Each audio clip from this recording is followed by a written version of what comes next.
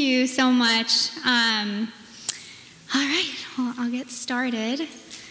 A few months ago, I became weary in just about every area of my life. I felt the familiar feelings of depression come over me. Daily tasks seemed to take so much energy out of me, especially people. I was angry at myself for feeling this way and lost to why I was so sensitive out of nowhere and felt like an outcast. I found comfort in isolation and could not find my joy. I didn't want to be around people because they were hurting my deepest wounds, and I could not fake a smile anymore. I felt as everyone moved forward as I was moving backward. I allowed insecurity and self-hatred to enter my heart. It seemed as if everyone around me were receiving the desires of their hearts and had the qualities that I wanted: the ability to easily connect with others, to have earthly belonging, and were natural at the things I have been working so hard to learn. I felt inferior to people and afraid of them. I constantly felt overlooked because someone else seemed brighter, louder, or so I just thought I'd stay back and hide, because why even try when I am not heard or seen? I felt unknown and disliked. It started with the people around me and then became worse when I felt overlooked by God. I was once told that He gives me visions of the future to give me a hope. Visions are what I saw, but as these events took place, it seemed as if they were all a lie. I felt angry at God for giving me visions at the very things that my heart longs for. My deepest desires and dreams that my heart looked as if they were never going to come true. I had been patient for so long, worked so hard, and I had been so faithful, and it seemed as if doors were shutting on me. I felt angry at myself because I was to blame for everything. It seemed as if I climbed uphill, my past was always there to haunt me and keep me down. I wondered what I was doing wrong and thought that God was indirectly saying that I'm not qualified.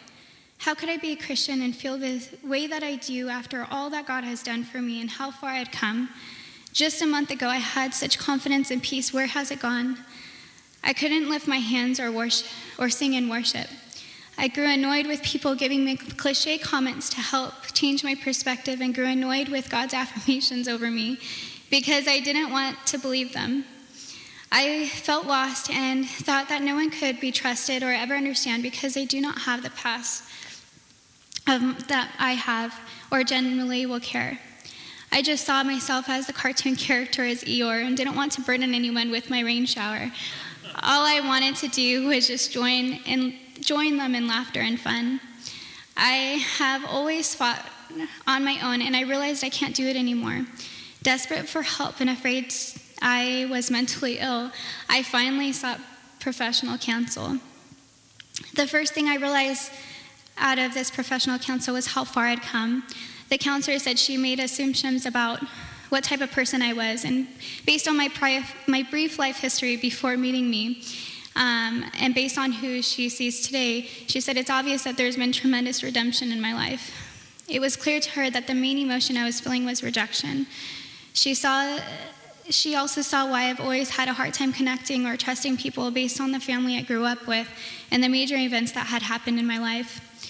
I found I had made a deal with God for my future on my time frame and what I thought was best for me. I worked so hard to meet my end of the bargain and felt betrayed when God didn't meet his. She reminded me of how God's plans for us does not always look the way that we planned it, but his plans for us are beyond our wildest dreams. I went home not feeling different, but hopeful for the first time in a long time and no longer feeling lost. I reflected on how I have allowed rejection to take power over my life since I was a little girl. I've held back from so much and talked myself out of things all the time instead of just going for it. I began to have grace for myself because I knew that this emotional breakdown was due to a deep wound that just needs to be healed, not because of anything I'm doing wrong or something that was wrong with me. For the first time, I believed I would not stay here in this pit. I know that when I stick with Daddy God, I will be victorious. My energy started coming back, but my passion and joy was still missing. A few months later, I went to a healing night at Jesus Culture. The speaker told us to stand up even if we relate in any way that they were calling out to be healed, on what they were calling out to be healed, no matter how small. One thing I stood up for was my hearing. It was starting to fade this last year, and my left ear would plug up out of nowhere during worship on Sundays. The person that prayed for me removed their hands from my ears, and for the first time, I have never heard so clear. Hallelujah. Yeah.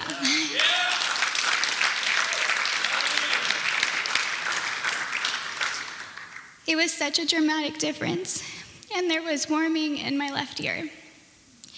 At first, I couldn't figure out why it was my left ear warming, and I remembered how my left ear had been plugging up. Lots of amazing things happened that night. People that had lived with disease for years were healed. It was so sweet to me that God healed something of mine so small. I heard him say, "I've not overlooked you, I see you." If he cares for such a minor detail in my body, he has not forgotten me and the desires of my heart. My head rose above water that night as my passion and joy were found again.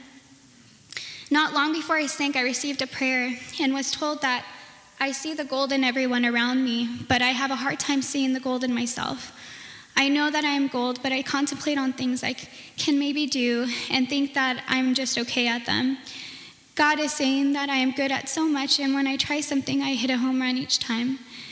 Do not neglect myself. God has been teaching me to rest. I have a question mark over my future, but God wants me to know that he will make a way even when there's no way. I had no idea at that time that this prayer was the encouragement I found in my testimonies I am carrying today. My circumstances have not changed, but I have. In relationships, it has become easy to stick up for myself, speak what I want and what I need, and so that I do not feel powerless against people. Sharing my wants and needs helps people to know me and love me. I have realized that when I see people make wrong choices or treat me poorly, I see it as a personal issue with themselves, not with me. I allow God to show me people through his eyes as he aims for their heart, not for what they do. I also just stopped overthinking things. The enemy likes to create assumptions in our heads, but why not practice just giving others the benefit of the doubt?